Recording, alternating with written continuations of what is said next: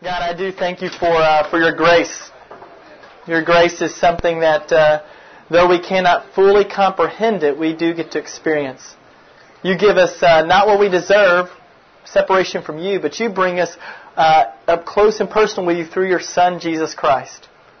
We give you praise and honor and thanks for the sacrifice of your Son, for death not being able to hold Him down, and that we have victory over death, and that our life begins here with our second birth, Lord. So, Lord, I pray that we celebrate Jesus. I pray that we're never about our fame or our kingdom or our purposes, but we're about your fame, your kingdom, your purposes, your glory declared to the ends of this earth. God, one of the things we see from front page to back page of the Scripture is you've always been about all nations. So, Lord, I pray as we as a community of believers in Jesus Christ gather, Lord, we want to be about all nations. We want to be about the things that are dear to your heart, Lord. So, Lord, give us wisdom. Give us grace. Give us understanding. Speak to us now as only you can. We pray this in Jesus' name. Amen. All right. About 10 years ago, I was working in a church, and me and a close friend of mine worked sort of as partners in a ministry. And we were looking for a speaker to come in to do some work with our senior high students.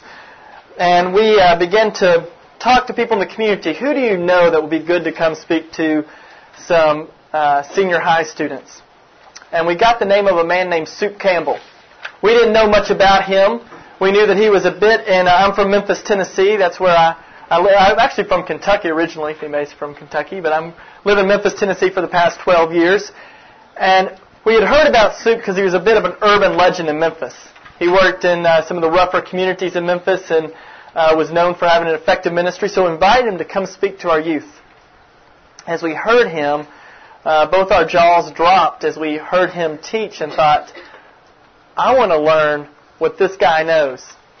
Now for me, I was a guy who had graduated seminary a few years earlier, thought I knew some things and had been in ministry. And here was a man who was from inner city Memphis, never been to seminary, never been formally trained in ministry, yet what he was teaching me, I was going, I've got to know that. So my friend and I, a friend named Kenan, he began to call Soup. And he called, actually after Soup taught, he said, can we get together? I'd love to just figure out how you've learned what you know and learn a little from you and spend some time with you. And Soup said, well, I'm with my family. Why don't you call me later? Well, can I get your number? You just find it and call me later. So, sure enough, we hunted down his number. My buddy gave him a call, and Soup said, well, listen, I've got a busy week.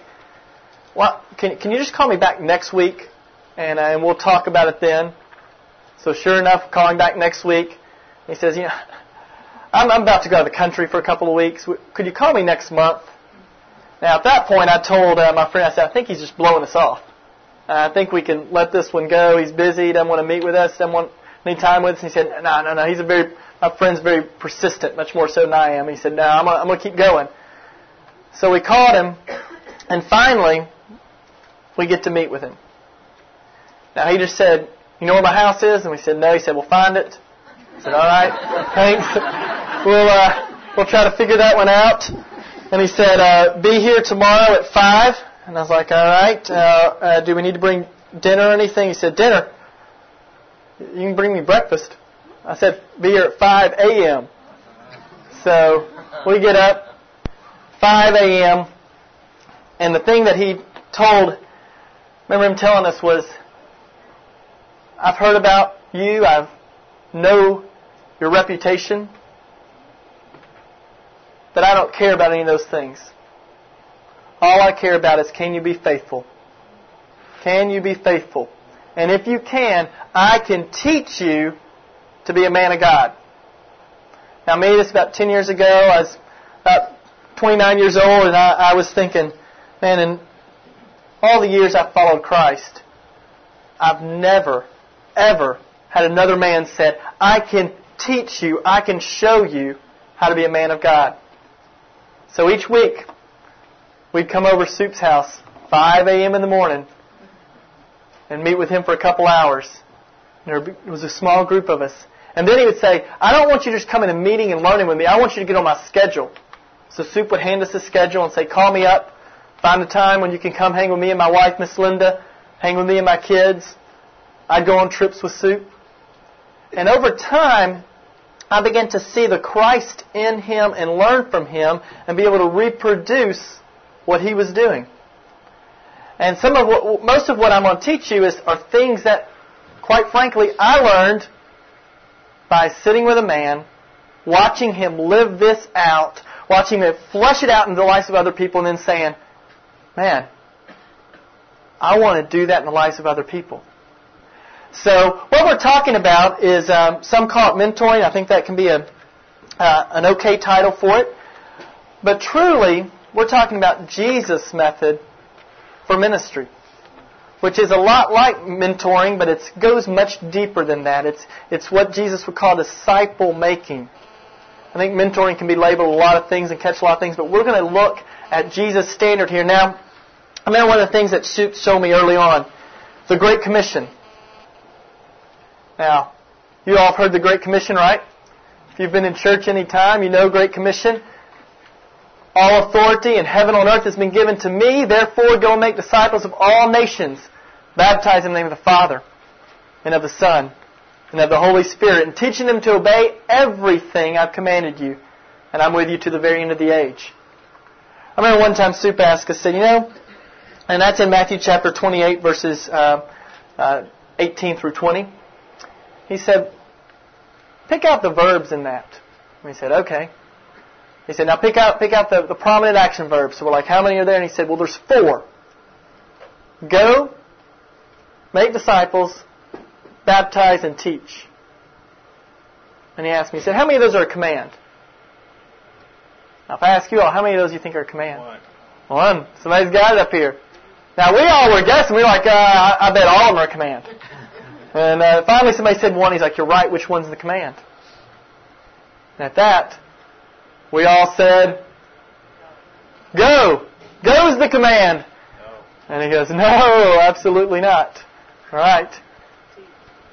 And then we got other things like teach. No. No, not again, no. He said the only command, he said, in the Greek, the thing that carries the full force of the command is make disciples. The go feeds into that, but the thing that carries the entire gravity of the command is to make disciples. Now he said, now who was the Great Commission given to? I'm like, I guess the disciples. He said, yes. Not just the disciples that were there that day, but every single follower of Jesus Christ. So my question for us today is, does the Great Commission apply to you and I? Yes. Absolutely. None of us have this exempt thing where we can go, the Great Commission, I go to a church that's very about the Great Commission and is excited to be about the Great Commission. Therefore, I'm about the Great Commission. Can I use that? Do you think on Judgment Day when I stand before God and go, God, I went to a Bible-believing church that, was about the Great Commission and I cheered it on and I was excited about it? I think God's going to say, did you personally take this commission on? It's not just to the church as a whole, but it's to each individual part of the church, each individual member that the Great Commission is given, that we're to be about making disciples. So when we look at that, we've got to define what a disciple is. And I want to go to one of the best, clearest passages when we talk about mentoring, disciple making on this process. This is Paul. And if you've got your Bibles, flip open 2 Timothy 2:2. And the thing I love about Paul wrote 13 letters, right? Each of his letters narrow in scope. He does the opposite of what the church in America does. Here's what he does. He starts off and he writes to a region, Galatia. Most believe that was his first letter he wrote was to Galatia. It wasn't an individual church, but a collective groups of church in a region. And then after that, he writes to churches in Corinth and Thessalonica and Romans, and he narrows it down and down and down. And you know his last few letters are to? Not to churches, but to individuals, to people.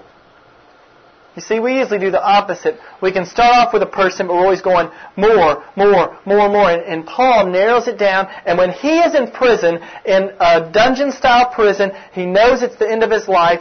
Who does he write to? Timothy. Who is on his mind? It's Timothy. Who's on his heart? It's Timothy. It's not all these churches, though it is, but it's primarily this one man that he goes, I want to write to my primary disciple, a man named Timothy, to make sure that he understands, that he has caught what I've told him, to encourage him.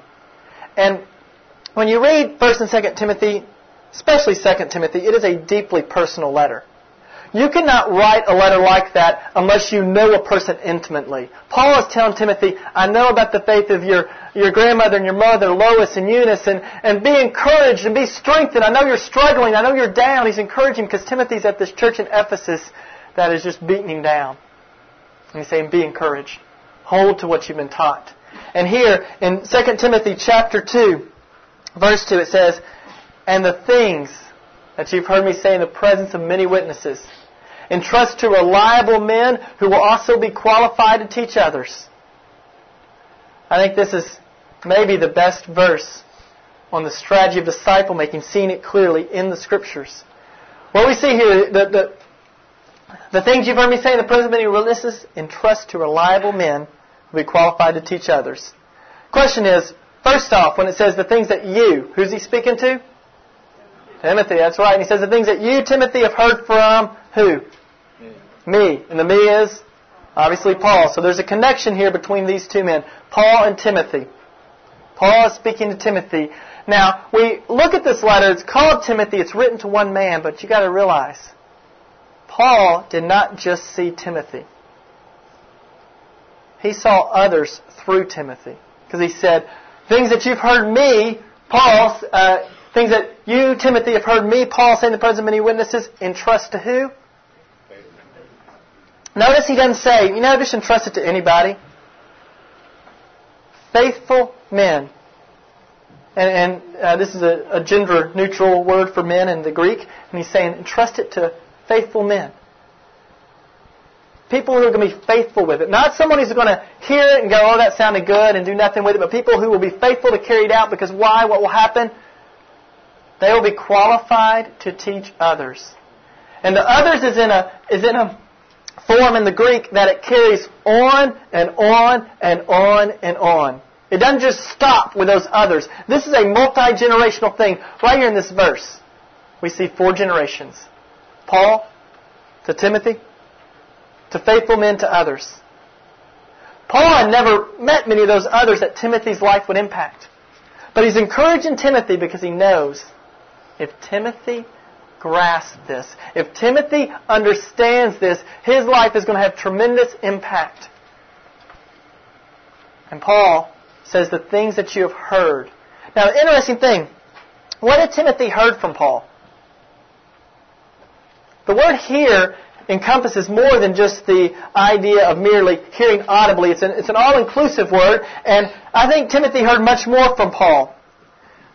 If you go to 2 Timothy, if you're still there, chapter 3, verse 10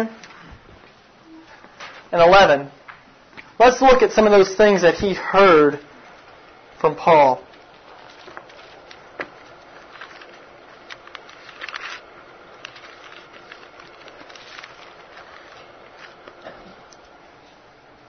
It reads, you, however, have followed my teachings, my conduct, my aim in life, my faith, my patience, my love, my steadfastness, my persecutions, sufferings that happened to me in Antioch, Iconium, and Lystra, the persecutions I endured, yet the Lord rescued me from all of them.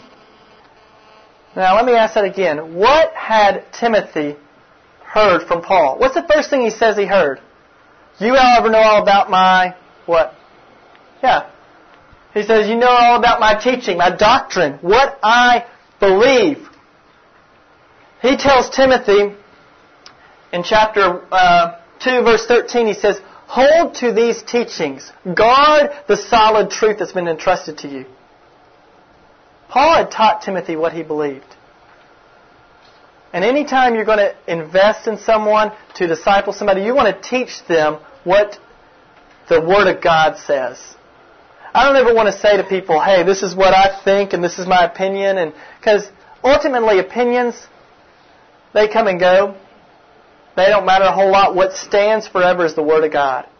And he says, hold to sound doctrine, to sound teaching. Teach that to them. Teach them the truth. Next thing he says is, what? My way of life, my conduct, how I lived. I would spend 2 hours with Soup every Tuesday morning. He would teach me the Bible. And he would say, take notes on this because I want you guys one day to take this and pass this on to somebody else. I want you always with thinking outward. How can God use my life to impact others? But then, I would come over to Soup's house and I would eat dinner with his family. I would go on trips with Soup. I've been out of the country 4 or 5 times with Soup. I've traveled with this man. I've seen how he handles situations. I've seen how he talks to his wife. I've seen how he corrects his children. I've seen his way of life. That doesn't come from just coming and hearing him teach on Tuesday mornings. I could hear his teaching every Tuesday morning, but what really brought that to life was seeing a man flesh it out. Seeing a man live out that lifestyle. The keys to discipling, to, I'd say, biblical mentoring, are these 2 things. Truth and life. You have to pass on truth and life. Here's what happens to most things that people call discipleship. It becomes a Bible study. And you come around and you study the Bible and we say it's discipleship. But what happens is, it's usually people coming, hearing truth, feeding on it, learning more, and going away and sitting on it.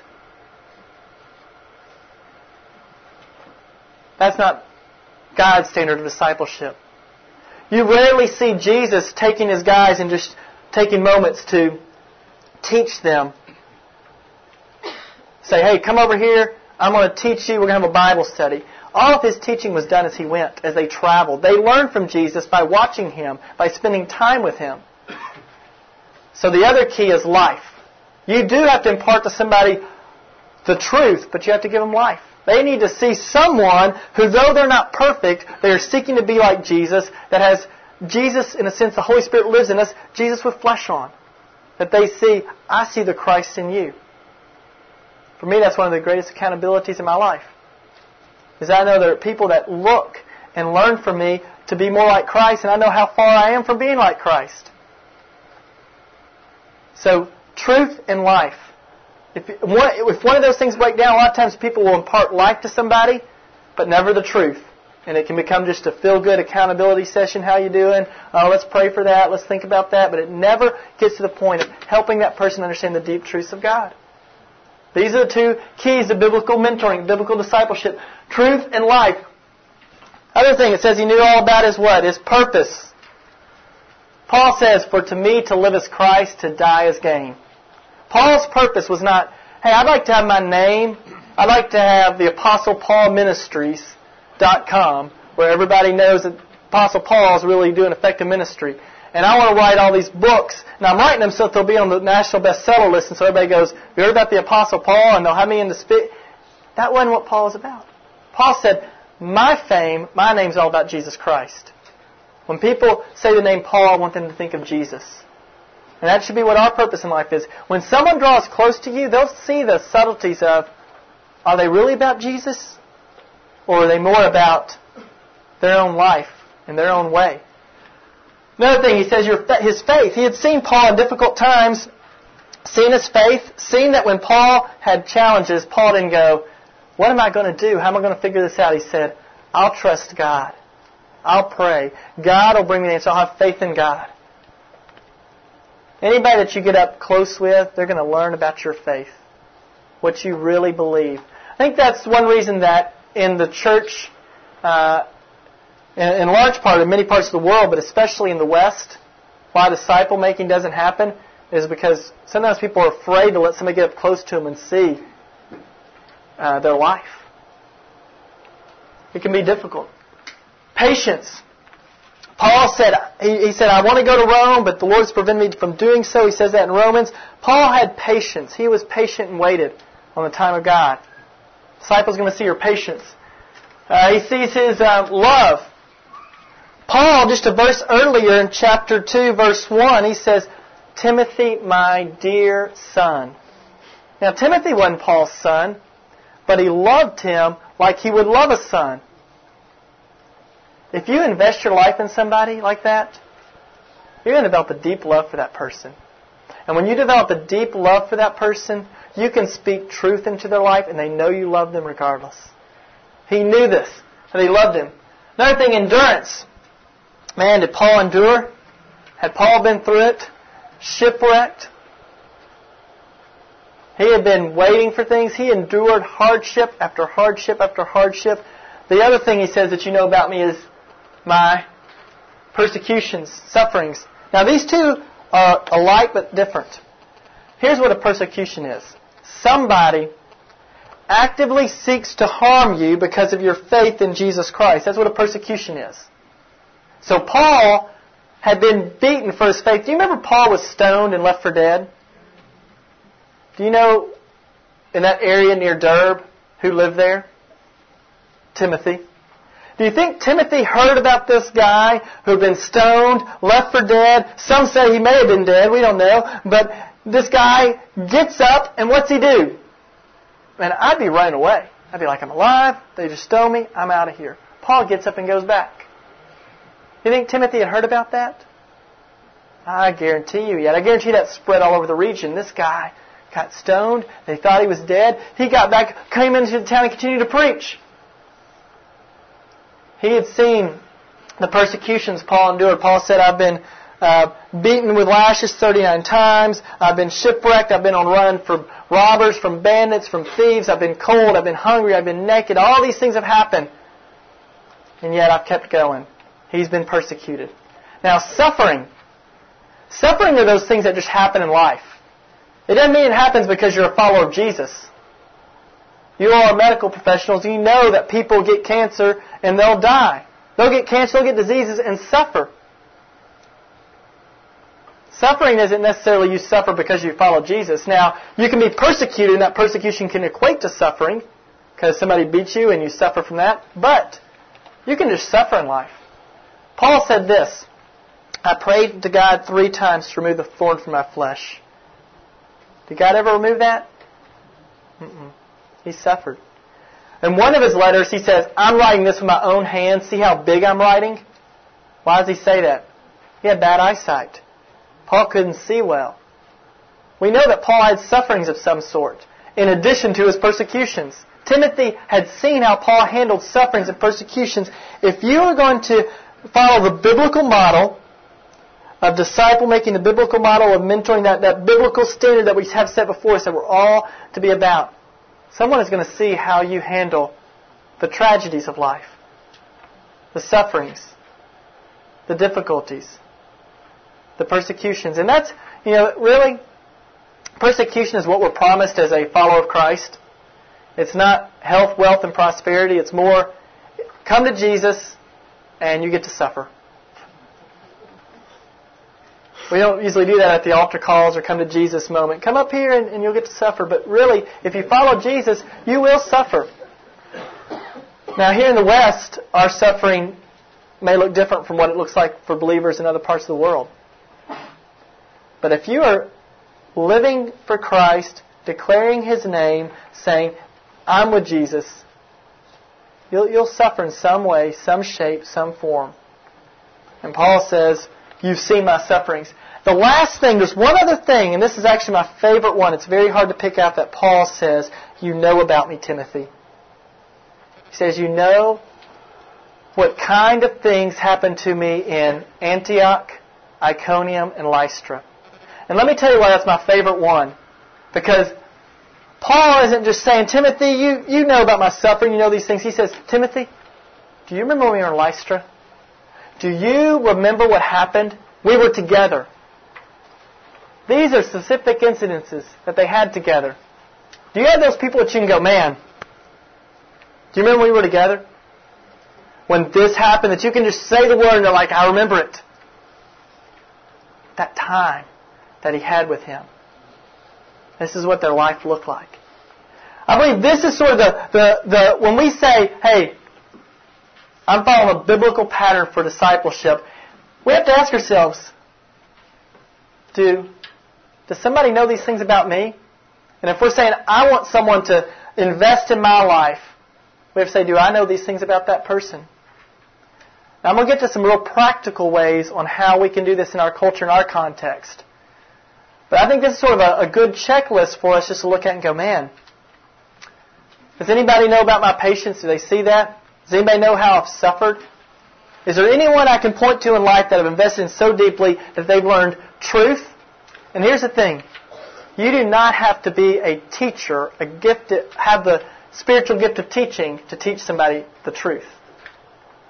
Just like, do you have to have the gift of evangelism to be an evangelist? We're all called to share our faith, right? If it was only people who said, that had the gift of evangelism, a lot of us would go, man, I'm not very gifted at it. I don't have to do it. We're all called to do that work.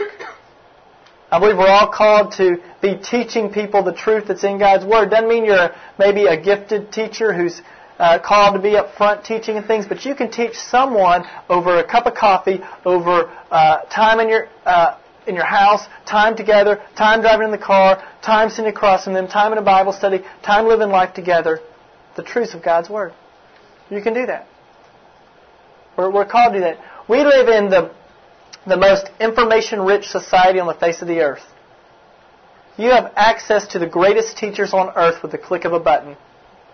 Anything you want access to, you can go and Google it and find that person. And you got to be careful when you Google. You might end up with some crazy, undoctrinally sound stuff. But basically, you can find those people that you're like, I know that they're theologically sound and I can trust them, and you can find those.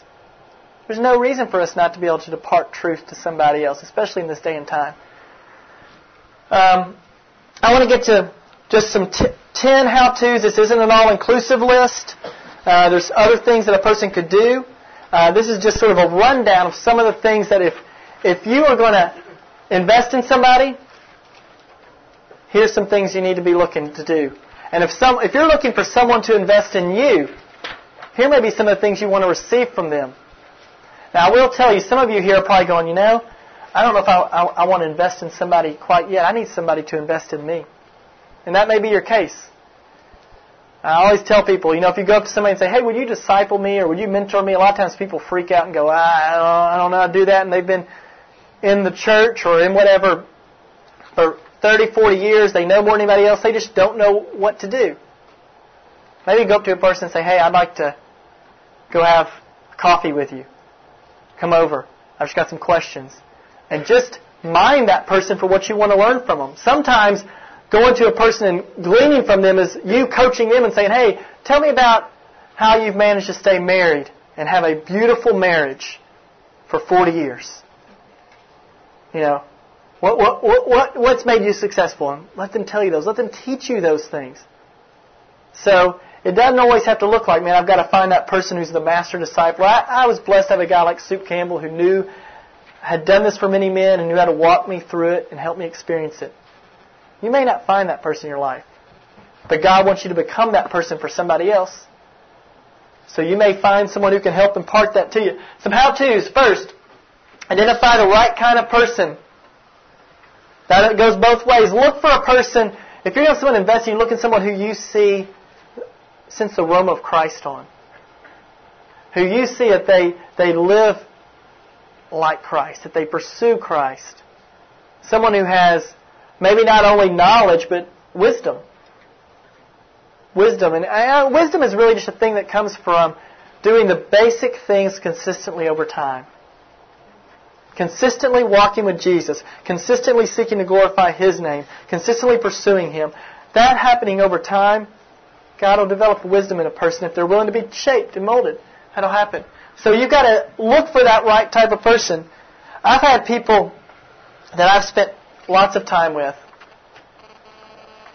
and they've went and done nothing with anything I've taught them, anything I've shared with them. They've went and actually some have said, I'm going to go live how I want to live. I don't want to follow Jesus. And that can be some of the most heartbreaking thing ever. I remember one time Soup said to me, don't carve in rotten wood. And by that he meant, We so often spend the majority of our time with the people that have the greatest need. And I'm not saying don't spend the people that have need. But he said we need to spend the majority of our time with the people who have the most potential for impact and invest in them deeply, because then there's not one of us, but there's two of us. Those people can go and have a huge impact. Jesus, he had 12 disciples. Even one of his disciples was a rotten egg. One of his disciples was rotten wood. For me, if Jesus had somebody that failed, man, that makes me feel better. When I see somebody that's struggling, I'll still love that person. I'll still spend time with that person. But I want to invest the bulk of my time in somebody who is being faithful. The prayers. Look at the prayers of Paul in Scripture. Do you know who Paul prays for mainly? His prayers are very different from ours. They're not like, pray for the people who are sick and are hurting and struggling. And I'm not saying we shouldn't pray for those. I'm just saying Paul's prayers are typically this. Pray for so-and-so, the people who are doing well, that they'll continue to run well, that they'll continue to be faithful. Because if those people continue, they're going to have impact for God's kingdom. I want those who are doing well not to get beaten down, not to get discouraged, to keep it up. So identify a right kind of person. Meet them where they are. Man, this is one that can be different. You may meet someone who is a new believer, never stepped foot in a church. They couldn't tell you Abraham from Noah, from David, from Jesus, or they couldn't tell you what the difference in the Old Testament and New Testament is. You're going to start with one place with that person, right? And you may have a person that's been in church all their life, heard all the stories, went to Sunday school and cut out the velvet pictures of Jesus and put them on the wall and done all that stuff, and they've just never really committed fully to living for Christ. And they come to you. Or you may have a person that comes to you that says, hey, I've got a relationship that's about to fall apart. You've got to meet people where they are. Because people come to you in different places. And that's why when you look for someone, you may, at different stages of your life, go, man, I need somebody that can help me with this. For a lot of you being medical professionals, you may look and go, I need to find someone who is in the medical profession who is able to share their faith, do effective ministry, declare the gospel boldly in what they're doing. How do they do that? How can I go to that person and learn what they're doing? So, you want to meet a person where they are. Another thing, start small, raise the bar. I remember Soup, when we come over to his house, one of the things he said, I want y'all to begin to memorize some key verses of Scripture. And he didn't say, necessarily want to do it in a legalistic sense, but he said, I want you to hide God's Word in your heart. And he said, and this was just Soup's way of doing it. I don't think everybody needs to do it this way, but this is the way he did it. He said, for every word you miss on the verse next week, it's $20. And he's like, I'm going to go give that to a ministry here in town. I was like, all right. I remember one guy, a friend of ours who we had invited to come. He came for about 3 weeks. He came, didn't have his verses. First week he laid down $20. Second week he laid down $20. And then he didn't come anymore. And, for a lot of us that sort of bothers us. Like, what? He ran a guy off? The guy didn't come anymore? Well, Soup was saying, I want to invest this in guys who are going to be faithful. Our society doesn't have many standards. We lower the bar down to the lowest denominator. He said, I'm going to up it. And if this guy isn't ready for this, he can go find plenty of places that let him sit in a Bible study, let him learn. But if you want to learn from me, I want you to show me that you're committed. So he had a way. He would start small and he'd raise the bar slowly over time and challenge us. Some weeks we'd show up and he'd say, all right, remember what I taught you last week? This week you're teaching it. He'd point to one of the guys in our group and be like, oh, all right. He said, you better have good notes. Get up here and reteach me. And somebody get up and reteach. Yeah. Now I'm not saying it's a method everybody should follow, but I'm saying that's what he did. And for me, where I was, it was a pretty powerful thing. Be relational. This sounds basic. Some of us aren't, we'd rather be around, charts and computers and books and those sort of things than people. Hey, that's okay. God has made People, introverts, extroverts, all sorts of different ways. Praise God He's done that. But at the same time, we need to be able to connect with someone, to relate to them. And the person you relate to may be the person that's a lot like you. You know, they love those things. God may have called you to reach that person. But be relational. Soup would always call it flowing. Soup, he'd always say, I speak Ebonics. That's what Soup would always tell me. And he'd always say, you got to come flow with me. Get on my schedule, come hang with me and flow with me. So we'd do it. We'd go hang with him. I remember one time we were walking through his neighborhood. He lived in the inner city neighborhood. He said, all right, you see that basketball court there? You see that one there? Okay, you go over there and you tell those guys about Jesus. You go over there and tell those guys about Jesus. I was like, oh, man. Can I leave? I really don't want to do that. But he challenged us. He stretched us. And that's one of the things is teach. Another thing, teach for life change. You want to see people's lives change. So you evaluate, where are they? How can I teach them to the point that their life begins to become transformed? That their lives begin to look different. That's what Jesus did. Jesus met His disciples right where they are. And you know a beautiful thing in the Great Commission when Jesus gives it? He says, go make disciples of all nations, baptizing them in the name of the Father, Son, Holy Spirit. And then it ends at verse 20. You know, one of the disciples said, Hey Jesus, could you tell us how to make disciples? You said we're to go make them. Now, you never told us how to do that. Would you tell us, please? Why don't they ask that question?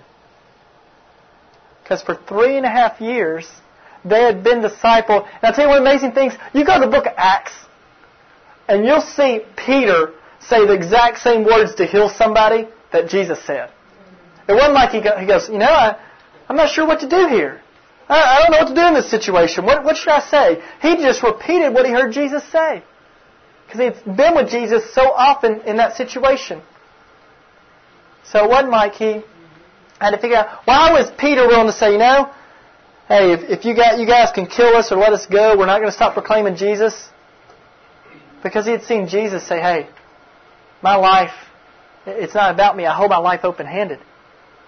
I live for the glory of God. And Peter said, if he can do it, I can do it. He modeled a lot of what he saw from Jesus. So we teach for life change. We build into a future leader. Now, what I mean by this is oftentimes discipleship stops and goes one generation. You invest in somebody, they say, thank you, you've taught me, I'm done. God's strategy was never mere addition. Listen to this. If you were to reach 1,000 converts a day, 1,000 converts a day, how long do you think it would take you to reach the whole world? If we froze the population, which is at 7 million now. Take you about 18,000 years. That's 1,000 people a day. Now you're a pretty awesome soul winner, right? It'll take 18,000 years. We don't have that type of time. But listen to this. If you build one person and disciple them, let's just say for 1 year, and you disciple that person, and then after 1 year, that person disciples another person, and you take another person, and that chain continues unbroke, and every year you take a new person, and the person you've discipled takes a new person, and their disciple takes a new person. Do you know that you could reach the entire world in about 35 years? Now each time it breaks, it doubles. Go home and do the math on it.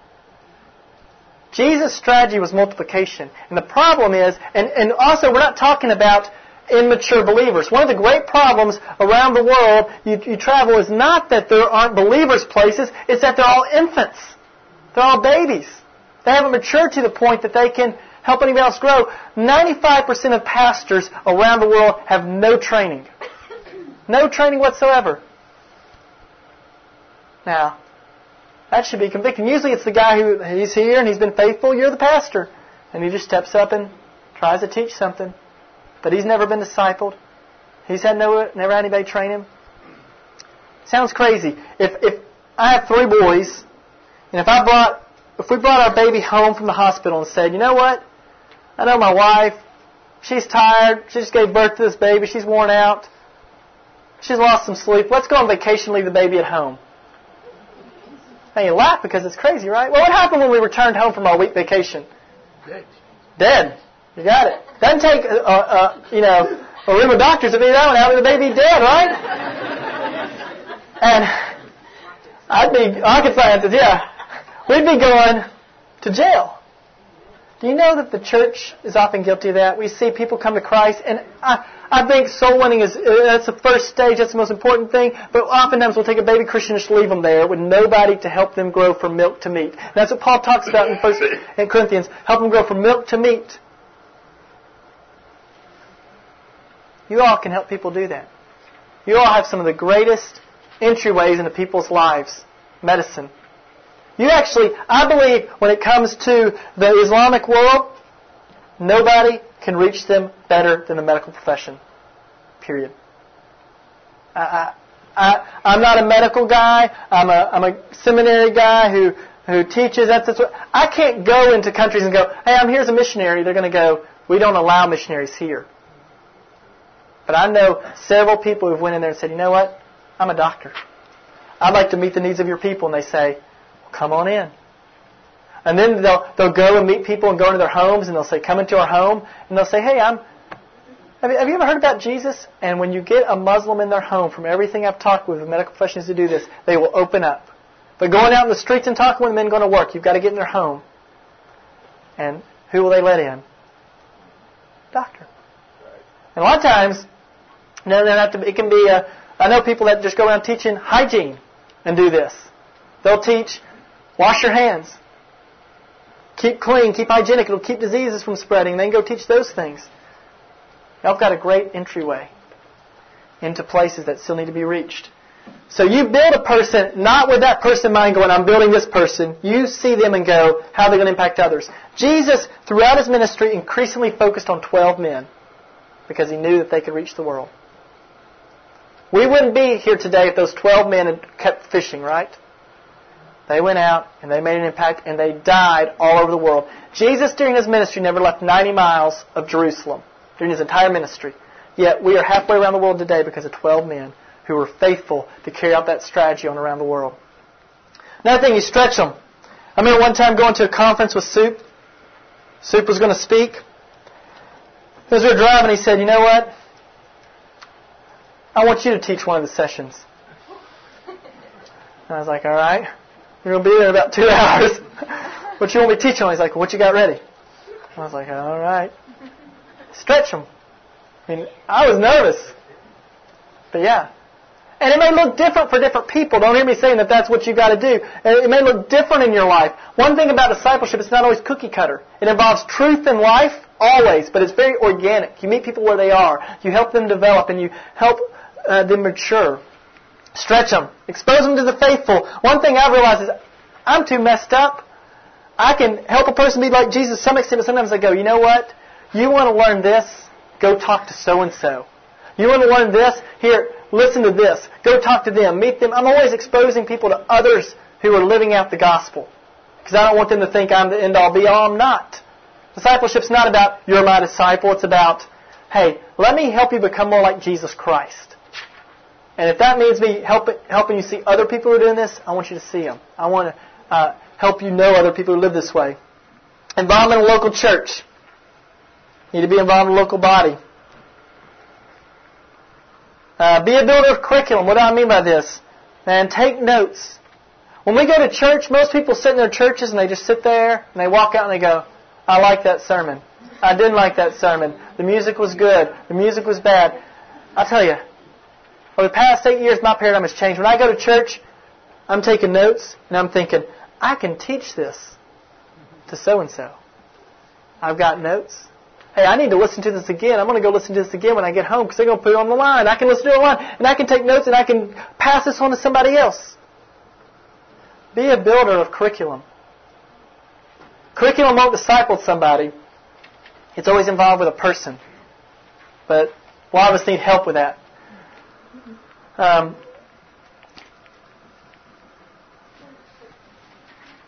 Jesus' strategy is one of outward explosion.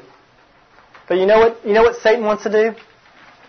He wants to take the Paul figure and get him distracted doing all sorts of things and never invest in another person. Think if you can help another doctor. I'll tell you, my father-in-law, he's an orthodontist. And he has, every year, we live in Memphis, Tennessee, where the dental school is. He disciples.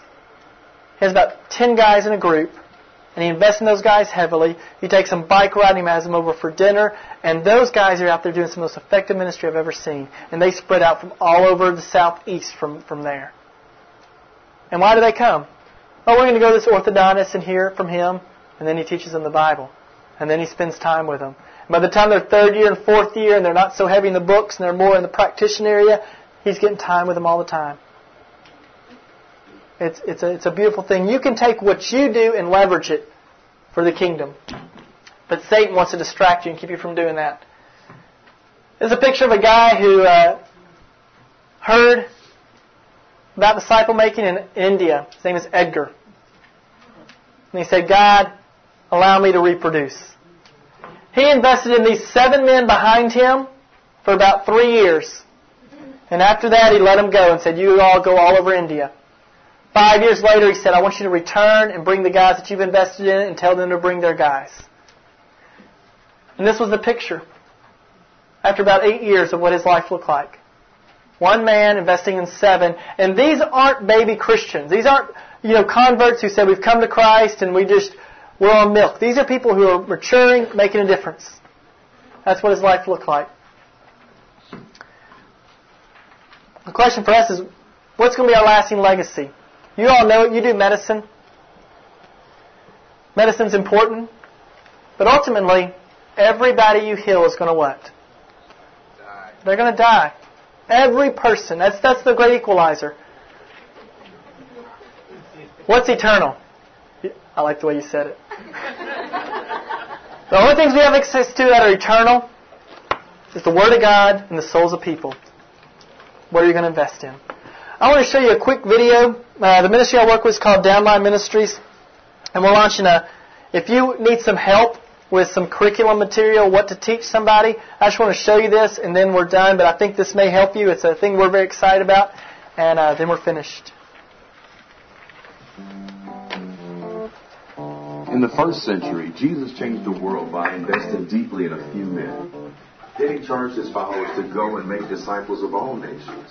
There was no Q&A after this great commission. They knew what he meant because they'd seen it in his life.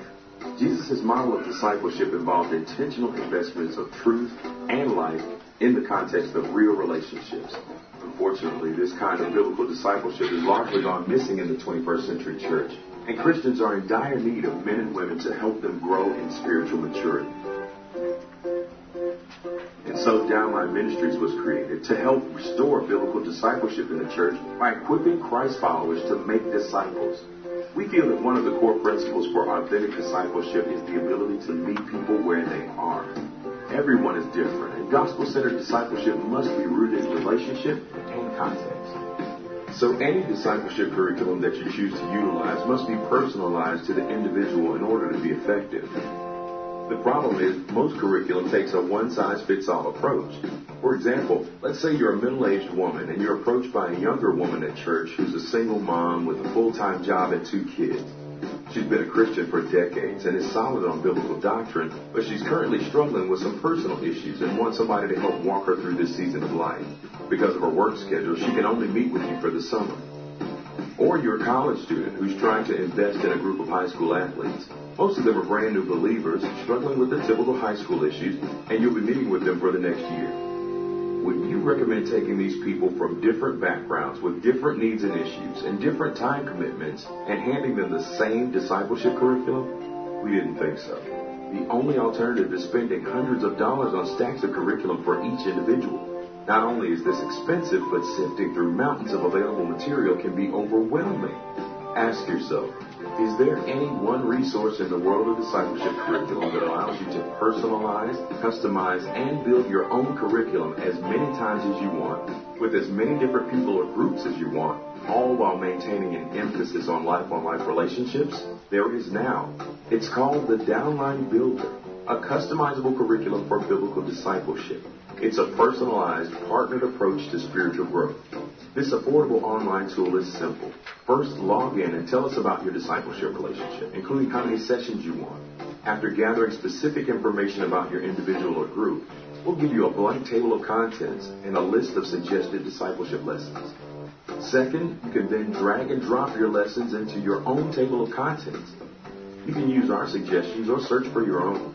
Didn't find what you want? Let us know and we'll try to write it for you. During this step, you'll also fill in required life-on-life fields that appear after every 2 sessions. These will help keep the relationship real, not forced. After all, it's vital to spend quality time and build relationships with others. Finally, once you're finished building, you'll be able to download your own leader and student guides to print or send electronically to your group. You'll also be able to access the curriculum builder from your mobile device. That's it. With your subscription, you'll be able to do this as many times as you want for as many different people or groups as you want, as long as you have a subscription. Our prayer is that Downline Builder will be a useful tool for disciple makers worldwide. Downline Ministries. Equip. Unleash. Disciple.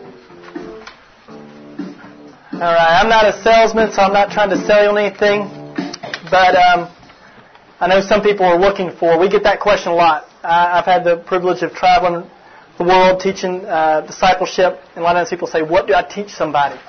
We're getting this translated into several languages, so it can be used around the world. If you're interested, go check it out. I think a year subscription right now between now and January is $30 for the whole next year. It launches in January if you're interested. But I do pray that you all would invest your life into other people. That you would mentor, disciple others to the point that your legacy is not just things you've done, but it's people who continue to make an impact. Let me pray for us. God, I pray that our lives would not be about our glory, our name, our fame, but yours. Lord, I believe each person in this room is here because that's what they want their life to be about. They don't want to look back and go, I built my own kingdom, I built my own fame. They go, I want my life to glorify the King of Kings, the Lord of Lords, Jesus Christ. Lord, we long for the day you return, but until that day, I pray that we would be about your work, your business. I thank you for people in the medical profession. What better way to love somebody with their physical needs and their hurts and their pains?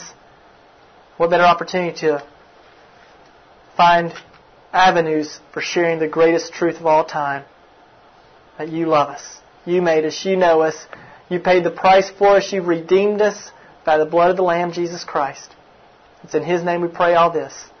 And we pray for those who will be impacted by the people in this room. Amen.